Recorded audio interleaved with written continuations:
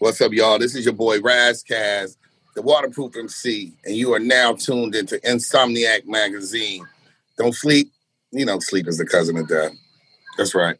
The legendary MC Razkaz made history in 1996 with his iconic album Soul on Ice. Since then, he's continued to make impactful hip-hop music with social and lyrical potency. In this interview, the West Coast Mike Titan shares insight into his music industry journey, including his deals with major labels and his creative and innovative approaches to marketing his independent releases. Razkaz talks about hip-hop, his new project, the election, and more. With no further ado, let's get into it. All right, so Razkaz, how you doing, man? So good to have you on. Happy to be here. Thank you. Don't sleep on real hip hop. Insomniac. You know what it is. Nice. So I had the pleasure of checking out your newest album, INCS. I'm gonna let people or have you tell people what that stands for. Maybe we could talk a little bit about the concept. I'm not clearing shit. So essentially, hip hop was started, what do they say? Necessity is the mother of all invention. And literally, when they took the instruments out of the inner city, is kind of, the creation of hip hop. There's no instruments. Luckily, Kool Herc's sister, you're Bronx, you represent the Bronx. So it gave us a culture because we didn't have instruments. And luckily, he thought about playing two breaks, and apparently it was Herc's sister that bought him the mixer and turntable. So it's always a great lady, the foundation. So Kool Herc's sister bought him the turntables. He figures out, if I play this break back to back, is the invention of the loop. And the loop is the foundation for every, essentially every hit record in rap. We sampled other stuff and put our rhymes over it, our drums over it, our bass lines. We took rock and roll, we took house records, we took jazz records, we took classical records, took funk records, and combined different shit and spit over it, and there was no clearing. You wouldn't have got You Got to Chill from EPMD or NWA, Fuck the Police, all these different records. Anything. Eric B for president, like nothing. You get nothing. So I just felt like rappers got so corporate that everybody and they transition people sonically to want strictly one sound, this trap music, essentially because it's sample free.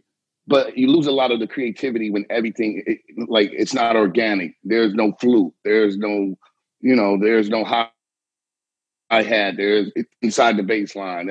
You just have somebody this real generic commercialized sound. They all look like the same cheeseburger from McDonald's, tomato, one, a little, it's assembly line shit. Homogenized. So I want to just go back to the culture. Homogenized, great word. That was the word I was looking for. And so I just wanted to do something fun, again, more for the culture, to make something that was, I can't clear these samples. I sampled like Elvis. They're never going to let me clear that.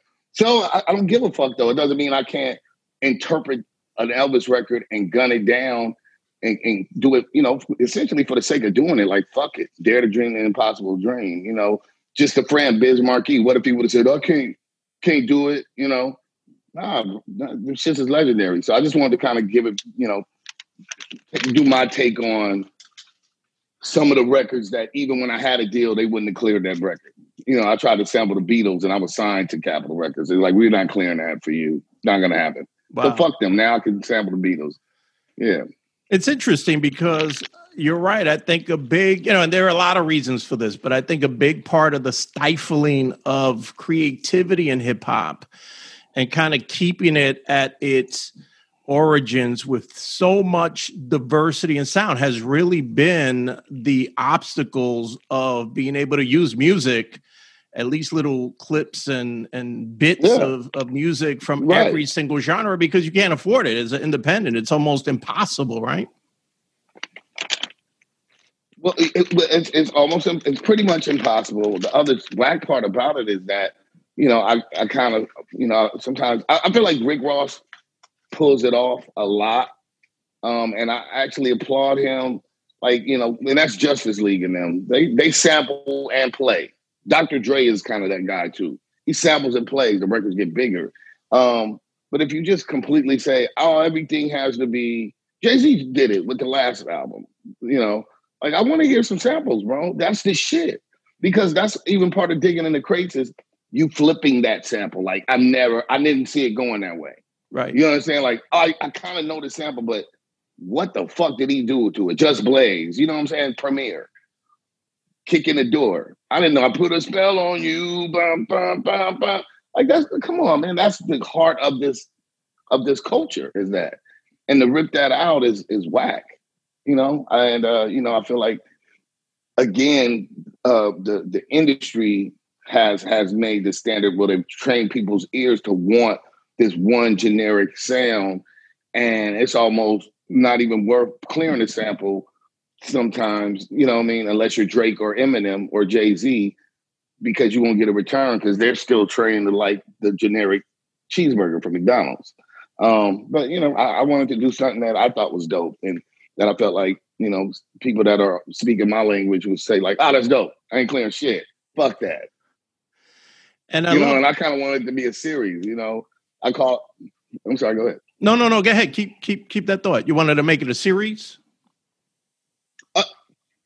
Yeah, I want to make it a series and shit. I hopefully catch on. I just want to see dope people use dope samples and dope producers and chop them and, make it like I call mine a vinyl playlist. So, I'm just out here, trying to do some inventive, creative stuff, man. I don't want to keep staying in the same box. Nice. And as usual, you brought the bars, which I think is your hallmark. It's your staple to really come thoroughly with the lyricism. On top of that, I see you have a song titled after the authentic king of rock, Mr. Chuck Berry. Yes. I like that. Yes. That's started this whole thing. I've been wanting to do this Chuck Berry thing, and I had this idea. I wanted to sample that particular Elvis record, and I could never find somebody to, I had it up here, but nobody could make it so. And so finally I ran across the right producer where I told him basically what I wanted to do, and he made it so, and came out ill. Like, it's funny because in Chuck Berry, the song is called Chuck Berry, we sample Elvis. Obviously I had to use the Public Enemy. Elvis never meant shit to me, was a hero the most. So that gave me a great excuse to use one of my favorite lines in hip hop. And then if you listen close, in the second half of each verse, there's actually Prince in it. So it comes full circle. Chuck Berry to Prince. There's a Prince guitar solo. Nice. Yeah. So just, so once again, like giving our credit where the credit is due, we get culture vultured a lot. When I grew up, I thought rock and roll was, some dude biting their head off a bat. Didn't know my people made it. You know what I mean? Indeed. I thought jazz was Kenny G. Didn't know my people made it. They steal our culture and take credit for it, and I want to reclaim it. Indeed. And obviously there is a track called Culture Vulture on there. Not to mention, you got a little bit of everything. I mean, it's all authentic hip hop. You got that Mandalorian joint, which is really smooth. It's kind of fly. You got two other hip hop icons, Ice-T and my man Kool Keith on Level Up, which is a fly track. Yes. Fax is hardcore, and I love hearing Master With my man Ace. Terminology. Yep, no question. Master Ace on that. Homegirl Brevi, who does a lot of, she's a hook meister. So she does a lot of like Cypress Hill and Exhibit. She did the hook on With God, it's Locksmith, Exhibit and Me. She did that hook. She's just a little chick with a big voice. So, and she rhymes too. So that the one with Shirley Temple, I figured I'd get a little Shirley Temple, right. But a monster. And she killed it. Brev killed that record. Nice. I like that a lot, man. I like the cover too. I mean, the cover does bring it back. The aesthetics brings it back to its origins. Right. You got all the vinyl set up. You got your records in there. You have all the samplers and the turntables, and it feels like anyone that has dug in the crates and is a producer, it looks like their bedroom. Right. Well, it actually is House Shoes from Detroit, DJ House Shoes' bedroom. So it's his room. There you go. There you go. Which was cool. So I always got to give my credit. You get the credit where it's due. I was like, yo, I need this.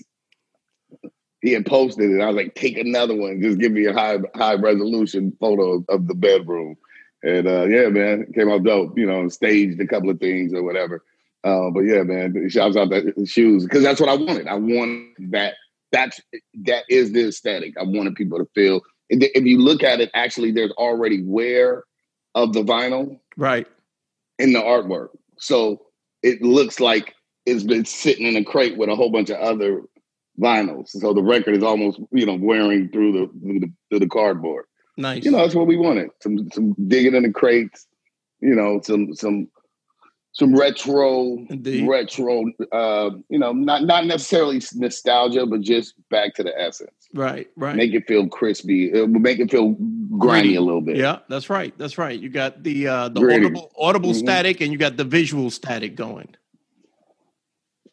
Yes, sir. Indeed.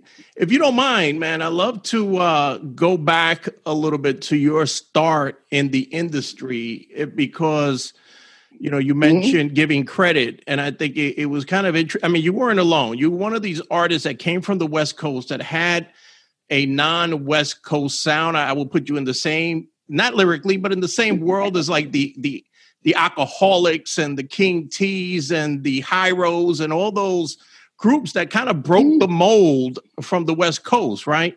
So if you don't mind, bring me back to your beginning. What specifically was it that had you come in the game with that flair versus the more traditional West Coast vibe that was obviously the thing at the time? Well, I would say this, that okay. So you're from the mecca of hip hop, the Bronx, specifically New York in general. Big Daddy Kane didn't sound like Rakim. Rakim didn't sound like Biz Markie. Biz Markie didn't sound like Leaders of the New School. Leaders of the New School didn't sound like Tribe Called Quest, and on and on and on and on. Exactly. So what people seem to forget is that we are not one monolithic state or coast. We always existed. There was always us. It's just that the music industry decided to paint this one picture, and they marketed y'all and sold you guys that we all had a Jerry curl and we crip walk and a 6'4" bounce, and then we drink the 40 ounce and we do our drive-by, and then we walk back to the 6'4". It wasn't that.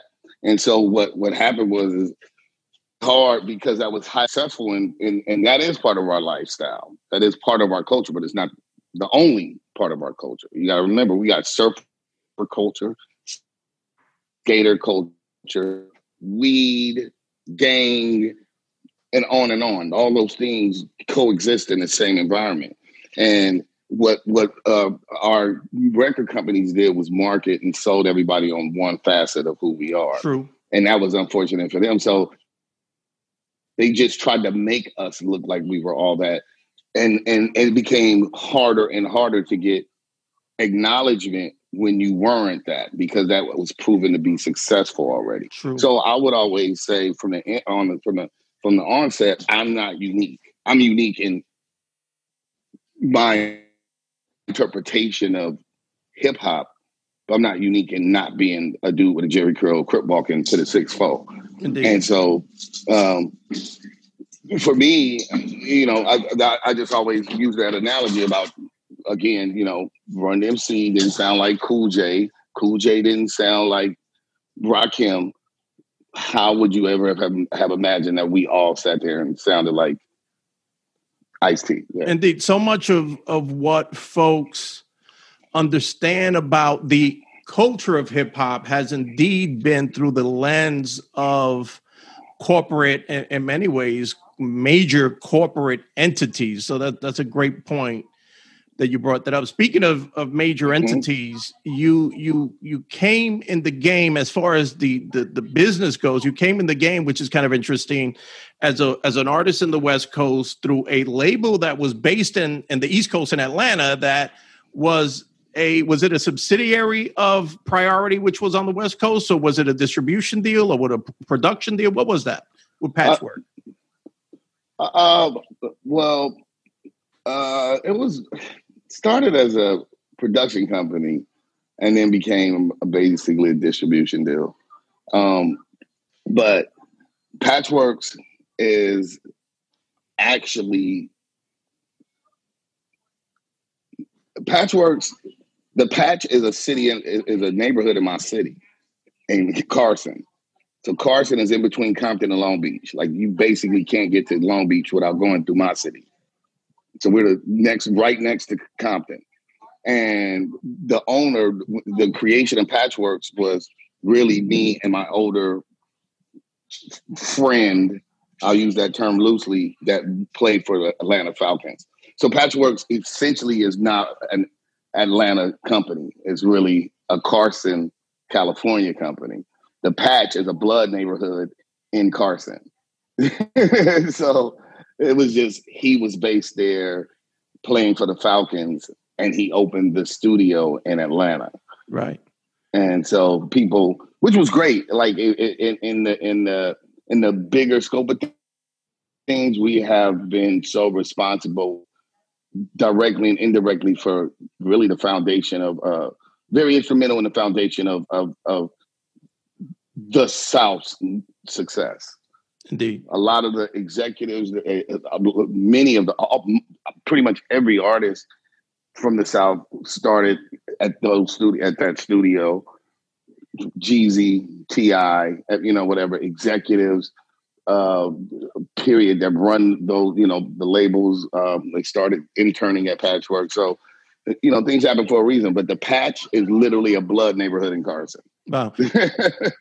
And Soul on Ice was the first album through Patchwork Priority, right? Mm-hmm. Yeah.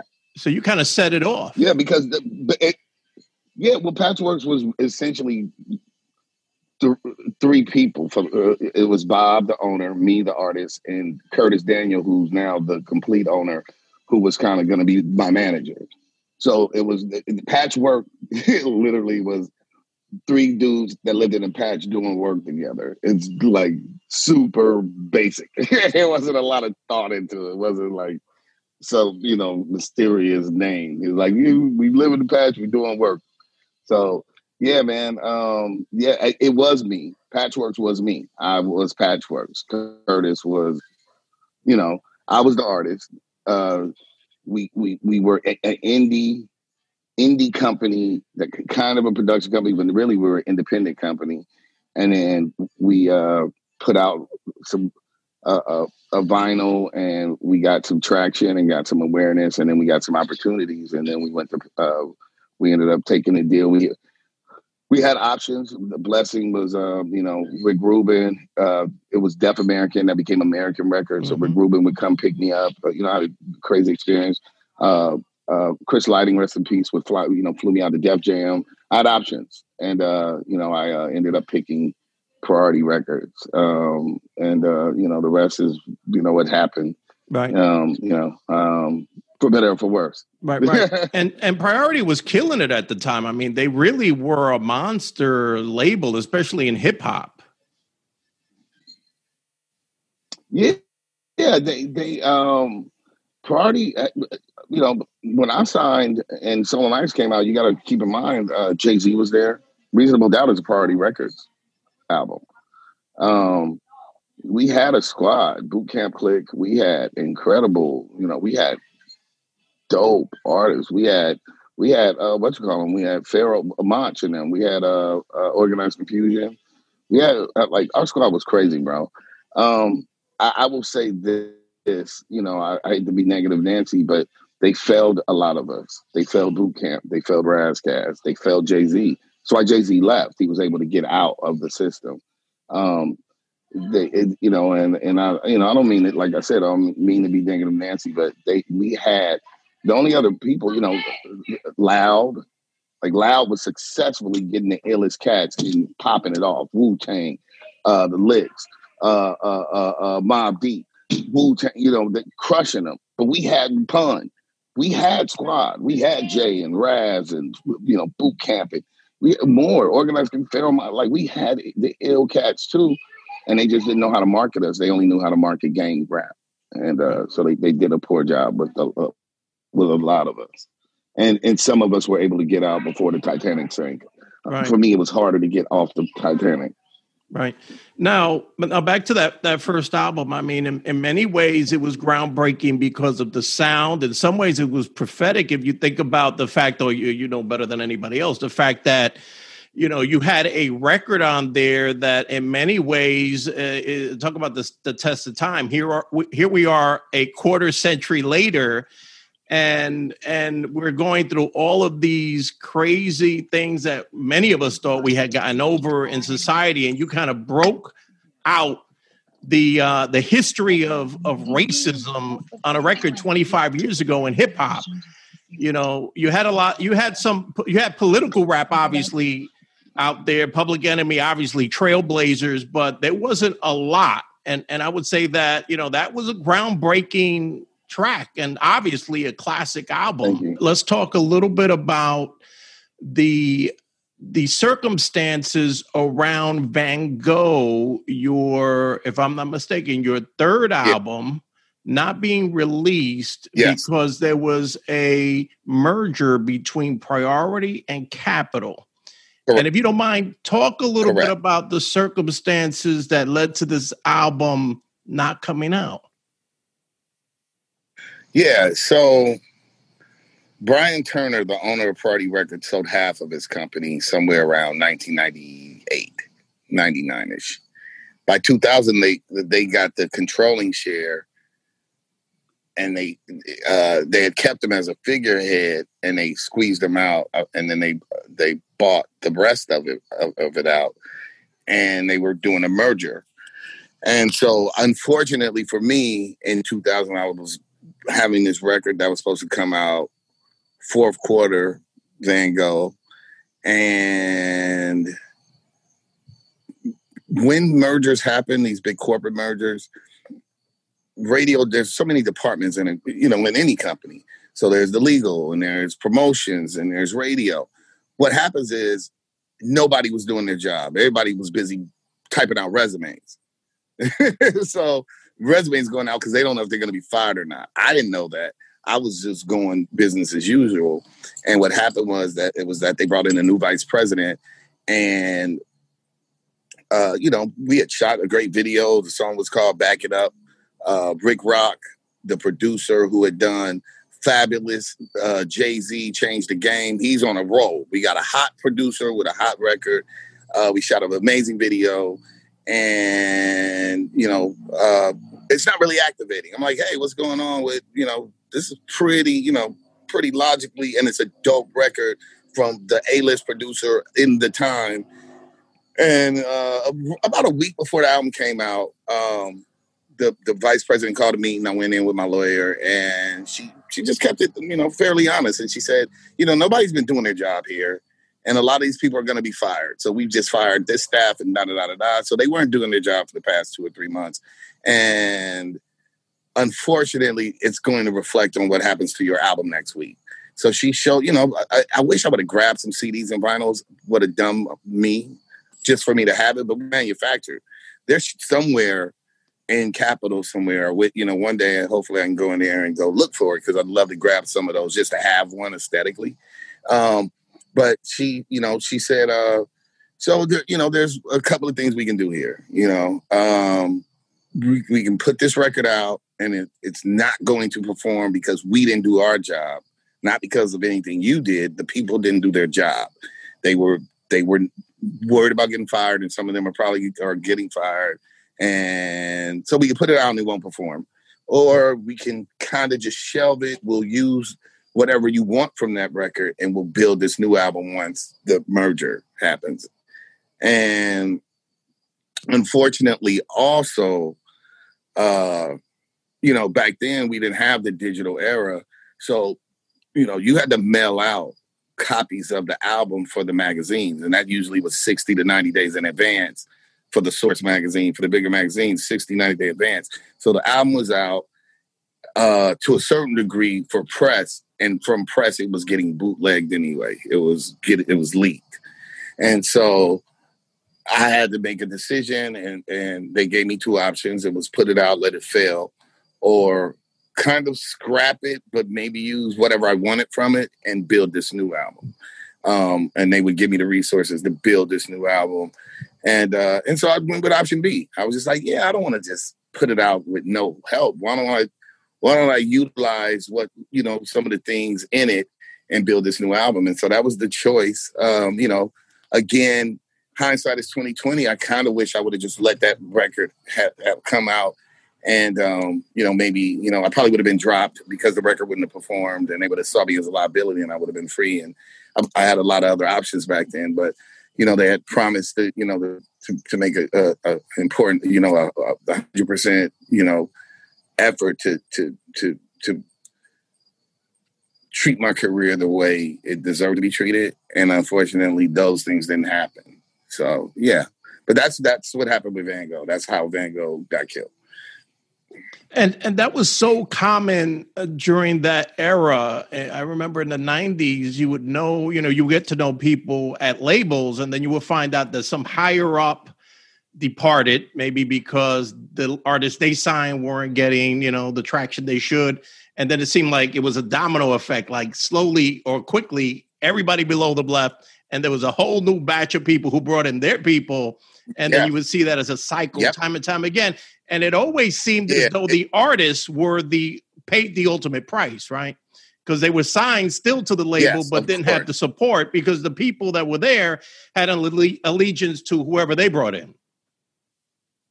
Exactly. They had a whole different agenda and no vested interest. And they don't teach you that in any school. There's no school that teaches you that. You have to go through business. It happens all the times in movie theaters.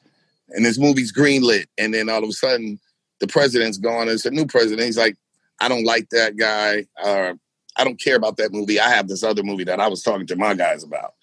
And a whole bunch of hard blood, sweat, tears gets, just corporately flushed down the toilet. So, again, for me, I was given an option with the new staff, and I chose that the option to let that record kind of die and build a new one.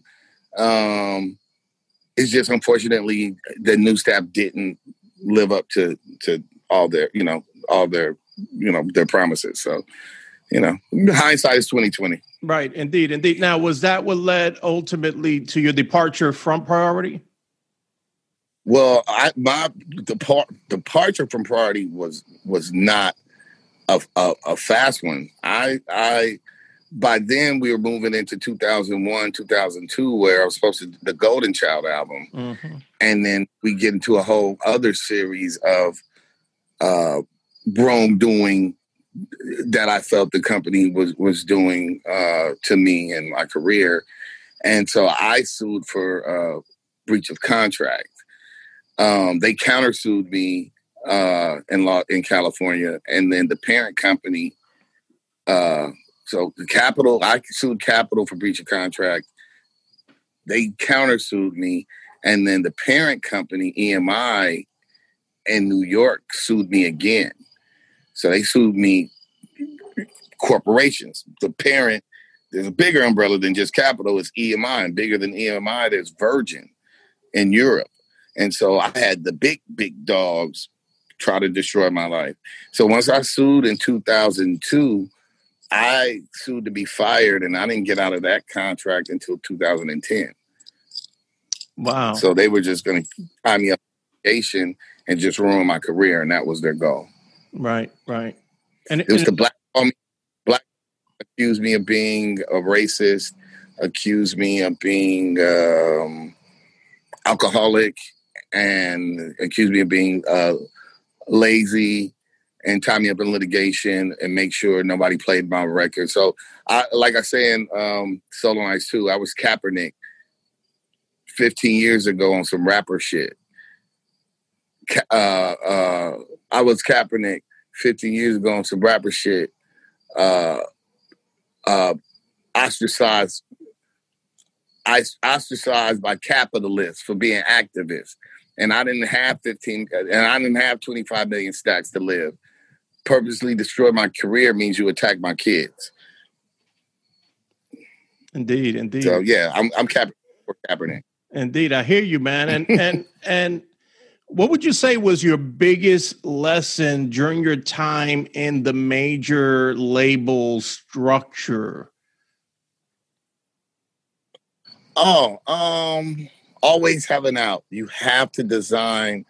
I watched Exhibit Escape, almost a doomsday scenario that would have changed this trajectory. I watched the same thing with Jay-Z. And I didn't have that lever. I don't want to talk everybody's business, but in general, Reasonable Doubt is a Priority Records album, and they failed him. And Russell Simmons wanted to blow up Foxy, and Ain't No Nigga was his B-side to his vinyl, to his single. Priority Records refused flat out to shoot a video for that song.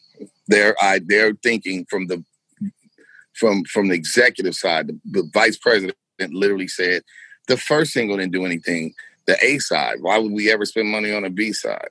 And so for 4 months, Jay-Z's album sold no units. And because Russell Simmons wanted to blow up Foxy, he took the song, put it on the Who's the Man soundtrack. They shot a video and the record went gold 4 months later. That's unheard of. Usually a record's dead after the first week, really. They're looking at the numbers for the first week, second week, to see if this is a success or not. And because Jay-Z's record was considered a failure, 4 months into, they were never going to shoot another video for him. And Russell saw it, looking to invest in the artist he signed, and utilized the record and got the single gold, and that thrust the album gold. And Jay-Z was able to get out of this situation at Priority because there was a middleman. It was Rockefeller Freeze Priority Records. Freeze dropped Rockefeller, and then Rockefeller was able to ink a new deal with Def Jam. I didn't have the luxury of having a middleman to get me out of a bad home. And so that was why, I always say, no disrespect to all the business acumen and talent of a Jay-Z, but Jay-Z would be sitting here right here with Ras Kass, another dope MC that, the business side of it got fucked up. And so, yeah, man, I always impart that to any new or any artist, period. If they haven't learned that, you have to design a contract that's in your best interest, that protects your ability to leave. Because just leaving, they drug it out for almost 10 years. Wow. I mean, that's right. Certainly good advice for new artists getting in the game. Now, that being said, you have been very consistent as an independent and have done some really innovative and creative things, I would say, on the tech side. I want to talk about that for a little bit. The Quarterly, for that record, you dropped a single a week and you sold it directly from your website. Right. If you don't mind, tell me a little bit about what inspired that. Was there someone specific that you saw do something like that, or was there something else? And what were the results of that? How did you feel good about the results of that? Yeah, I'll watch people selling books or indie band or just other businesses and their innovative business models. I can't remember exactly what spurred that idea. But I'm always interested in trying. There's no one way to fly. There's no one way to swim. Look at all the different, octopus swims fast as shit, but swims totally different than a shark. That swims, different. Bees fly, birds fly, airplanes fly, helicopter, So there's different paths to success is what I'm trying to say. And I'm always trying to find these different things that may work for me that are innovative. I was one of the first people to try as a hip hop artist to try not GoFundMe. It was the one before Kickstarter. GoFundMe. You know, Kickstarter. Yeah. And we were with Adidas, like, they right? use us as kind of like, yeah, exactly. So, you know, we're always trying these interesting models. Because I wasn't taught business, you know, a lot of urban, you know, kids aren't taught business. So I took a lot of L's because I didn't know business. And now I'm having, you know, I enjoy the business side of it and trying to figure out some things. And, you know, it's trial and error. But it gives me the ability to, you know, when other people ask me questions, I can have an informed answer for them now. You know, like, hey, man, well, this is what I tried. I would suggest you do this. This is what, you know, this is kind of what I think maybe we did wrong on our attempt or whatever. And so, you know, I will always try a different model just to see how it works. You know, I'm just interested in the models just for the sake of scientific experiment. Indeed. And for that record that you used Kickstarter for, and that was at the very beginning of Kickstarter. If I'm not mistaken, they weren't even around for a year when you utilized them. And you really had a comprehensive marketing strategy with that, which I found really inspiring as someone that's very fond of marketing, that included not only having the Kickstarter campaign itself, but you did something really clever with the save, was it the save an artist? No, the Save Ross Save the Ras Save the Razzcast campaign. It saved the Razzcast. Right. So, and you had a if I'm not mistaken, you were doing almost like infomercials where you would play like save the endangered animals, save, you know, the tiger, the cheetah, the elephant, and then save, you know, this, you know, lyrical elite MC or something of that nature. Right.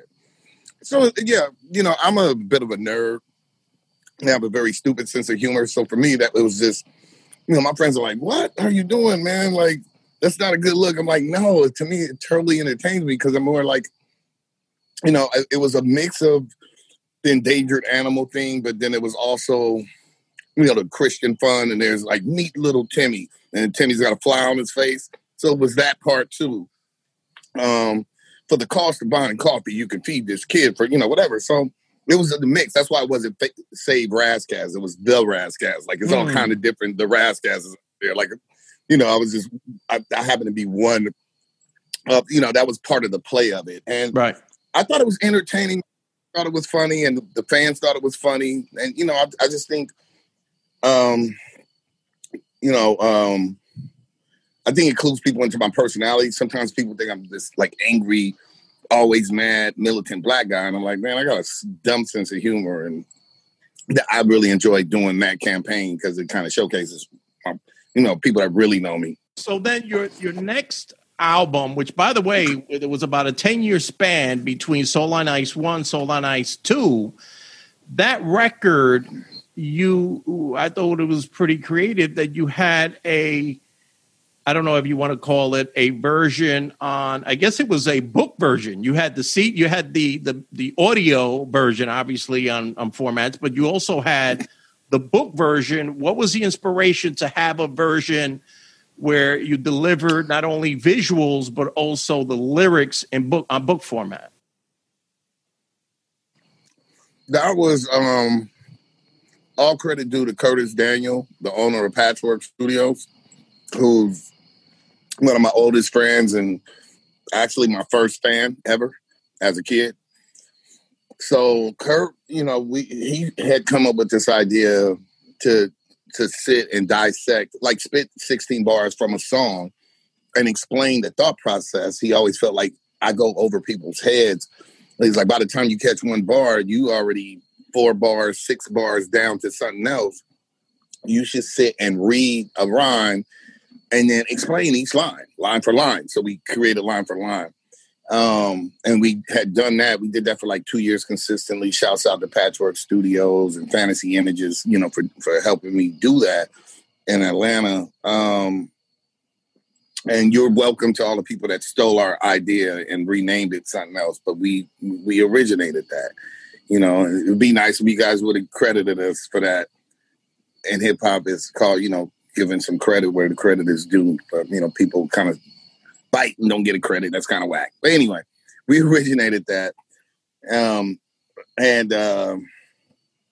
He, you know, the next evolution of that was when I was working on Solo Nights 2, was to do the line for lines, but actually just, you know, make the book, the coffee table book, something that you could look at.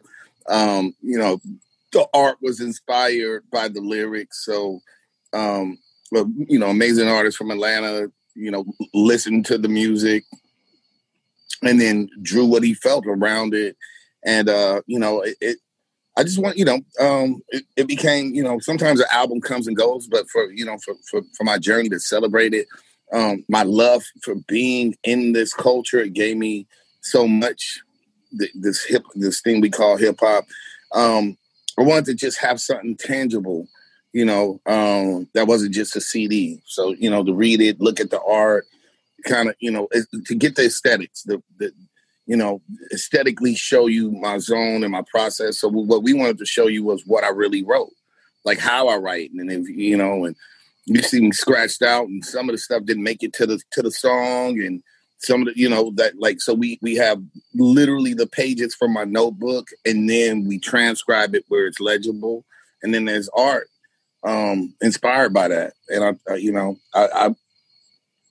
I mean, you know, I want to make meaningful things. My younger sister just saw it for the first time. She was like, that is amazing art. And I felt, you know, that means a lot to me. I want to make art. And because I may, you know, because this is such a corporate system, I may not ever get my Grammy thank you or none of that.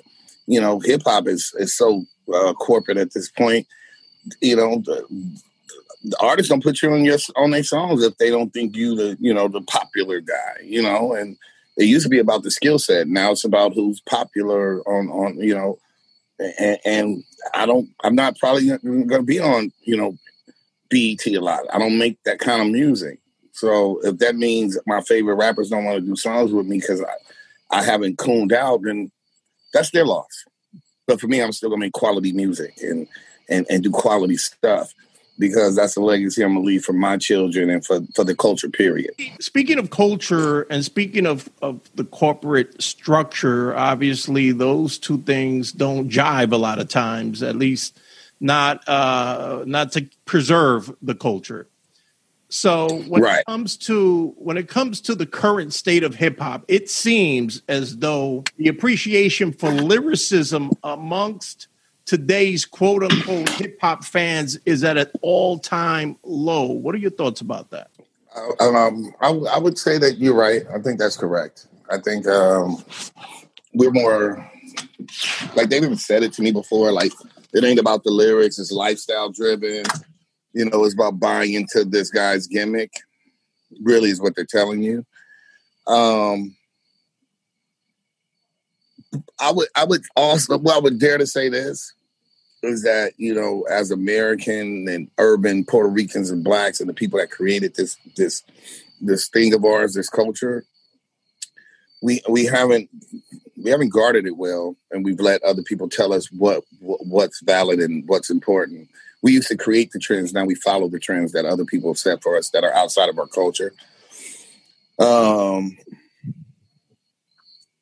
And unfortunately, you know, hip hop is alive in Poland, in Germany, in France, and hip hop is dying, slowly getting strangled here in America. And you know, one of the biggest things is that, you know, for somebody to get on and say I'm not a rapper, but then why are you rapping? Like, we didn't guard our, you know, I'm a hustler. Well, then do something else. Why we shouldn't even support it and allow people to come in with that kind of narrative to destroy the culture. If there's no focus on lyrics, then why do you don't do what we do? We're rappers. Producer can't say I don't care about the beat. And here, I'm just gonna blow a horn, blow a car horn, and I'm the producer. I don't care because I'm all about the money. Well, that's crazy. You wouldn't allow that from the production side, but they train people to accept that from the rap side of it. No question. What do you think about the? And you mentioned it. You mentioned Poland. What do you think about the phenomenon for decades now, where you have this affinity for authentic hip hop and its roots, the culture overseas, where a lot of times that aspect of hip hop is missing here. What do you think it is about that? I don't know, them gravitation to the culture and to the authenticity and to the originators overseas and not here. What do you think about where did that come from? And do you see that? Have you seen that a lot? Yeah, I've seen it. This is not unique. I mean, we made rock and roll. By the time I was born or aware, I thought rock and roll was some devil worshiper biting the head off of a bat. We don't safeguard our creations. They take it. Americans, black people urban people make this stuff, and then we allow it to get so commercialized that they drain the culture out of it. Yoga's a white person's thing now, not India. You understand what I'm saying? They take it, steal it, strip it, and we allow it to happen. And so they've always stolen our music. We created country western. We created jazz music. You know what happened to the real jazz artists? They moved to Japan. They moved to France. And by the time I was aware, Kenny G was jazz. If you look at La La Land, they created jazz, according to them. And we lost hip hop the same way. And we drank the Kool-Aid. Skills don't matter. Yeah, I'm hot. This is the cool stuff. This trap song with this dude mumbling because BET and corporate America, they gave him a Pepsi deal. So he must be good because he wore a dress and said nothing and repeated the same thing with an auto-tune. He good. Right. We didn't safeguard the culture. And those other people care about the culture. We keep creating stuff born out of true, what they say, invention is necessity is the mother of invention. We create things out of necessity, then they steal it and water it down, and we busy trying to get their accolades, and then they tell us what they want. I mean, you got to understand what the demographics of a pop record are. So I'll tell them to you now. When you make a pop record, the demographics for a pop record is 13 to 23, really about 27. But usually they do 10-year gap. So 13 to 23-year-old female. Preferably with disposable income. So you want the younger girl. Disposable income. So who's a girl who usually has disposable income? A white girl, middle-class white girl has disposable income. Her parents give her money. She wants to go see, whatever, the whatever British boy band is popping and whatever. So now they've told black men and Latin men, Dominican, Puerto Rican, whatever, making this tough shit that your demographic to be successful is to make songs that target little 13-year-old white girls. Sounds pretty rapey to me. I've never been a 13-year-old white girl, nor do I want to relate to her. Right. But that's that's why the songs are gyrating and girl, and it's very sing-songy, girl, girl, girl, and touch it. I want to touch it. And do something. And then they throw in the drug shit because they want us to destroy ourselves anyway. I'm addicted to the cocaine, and I'm addicted to the cocaine. And girl, girl, girl, girl. And so they have trained us and rewarded that, this Pavlovian. That's the reward. If you do that kind of stuff, just like on the West Coast, you blow the whistle, the dog drool. If you train it, if you put on a khaki suit, you get money. If you act like an ignorant gang member because you're from LA, we'll reward you with success. I don't want to do that. Indeed. And clearly this didn't start in recent history. This is something that's slowly been building over the past 2 decades. Yeah. Yeah. They want us to get rid of fight the power and poor righteous teachers. And I don't want that. That's too much like making sense. They want party, life's fun. It's Marie Antoinette. Feed them cake. Give them a circus. This is circus music. Wow. So do you think there's a chance for I don't know, the authentic? Of course. There's always a chance, and there's always people making good music. Of course. But we gotta support our own. You know, I'm not anti much. I'm pro a lot. Right. It takes more energy to be anti. True. Oh, I hate this, and no. I just like this, so I support good hip hop. I don't complain about what the radio does. I just don't listen to it. So shortly after the election, the 2016 election, you broke down what happened on a song and video called American. So here we are almost 4 years later. What do you think is going to happen? It seems like racism, we know, never went away. However, it appears that it's been emboldened by all the dog whistles we've heard for the last 3 or 4 years coming from the top. What do you think is going to happen? Well, I would dare to say these were not dog whistles anymore. These are dog barks. Dogs barking. So they're emboldened by dog barking and dog biting. You got the police shooting everybody and not giving a fuck. I don't know. We're a very interesting turning point in our American history. Nature of the Threat. And I wrote that in, 25 years ago. Yeah. But Dr. Kress, Francis Cress Welsing and other great Black scholars have been saying the same things over and over. W.E.B. Du Bois said that this was systematic and that society knew what it was doing to Black people. So these are not unique, novel thoughts. Nothing that I've said is just that most of our people prefer to be in a codependent relationship with their rapist. And so then you can't expect your rapist to admit that he rapes you. He abuses us. America has abused, raped, murdered, stolen from us. And so at this crossroads that we're at,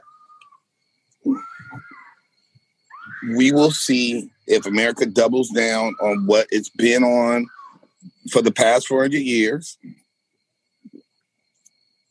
throwing towels at Puerto Rico, making the governor lie about how many people died, because they don't matter, because you're a fucking not white person. He doesn't care about you. Fuck your people. That's what he was trying to tell you.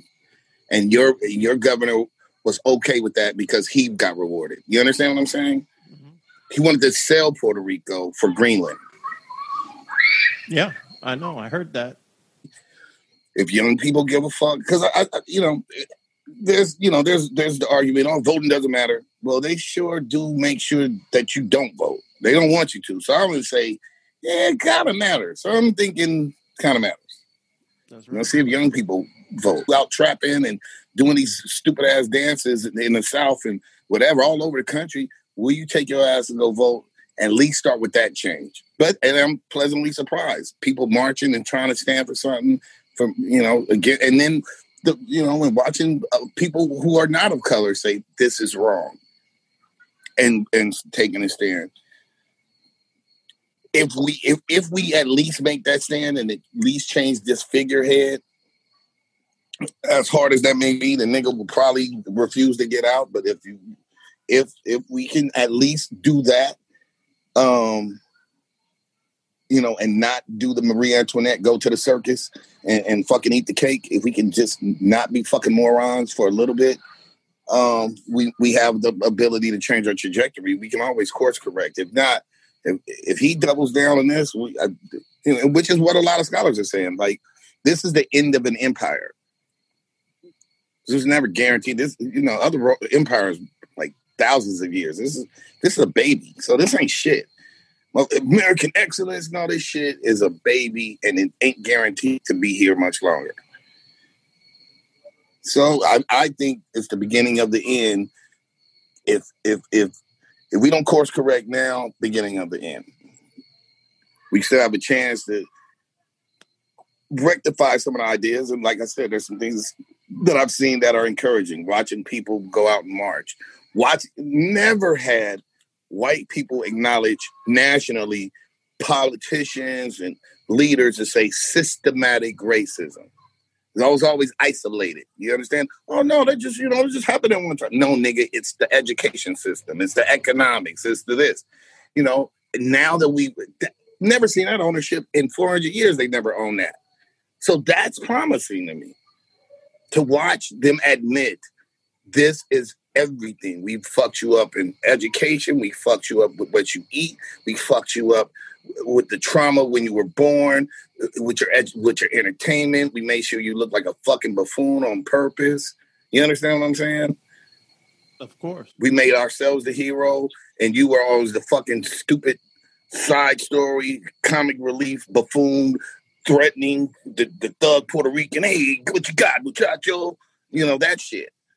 We finally getting them to admit that is a lot to me. Now, where do we go from here? Do we start fixing it? Because we had to diagnose the disease first. Now that we diagnosed it, now it's time to see what are we going to do to fix it. Before they wouldn't even allow you to diagnose the disease. You keep trying to say systematic racism. No, what do you mean? No, it's never not that. It's not.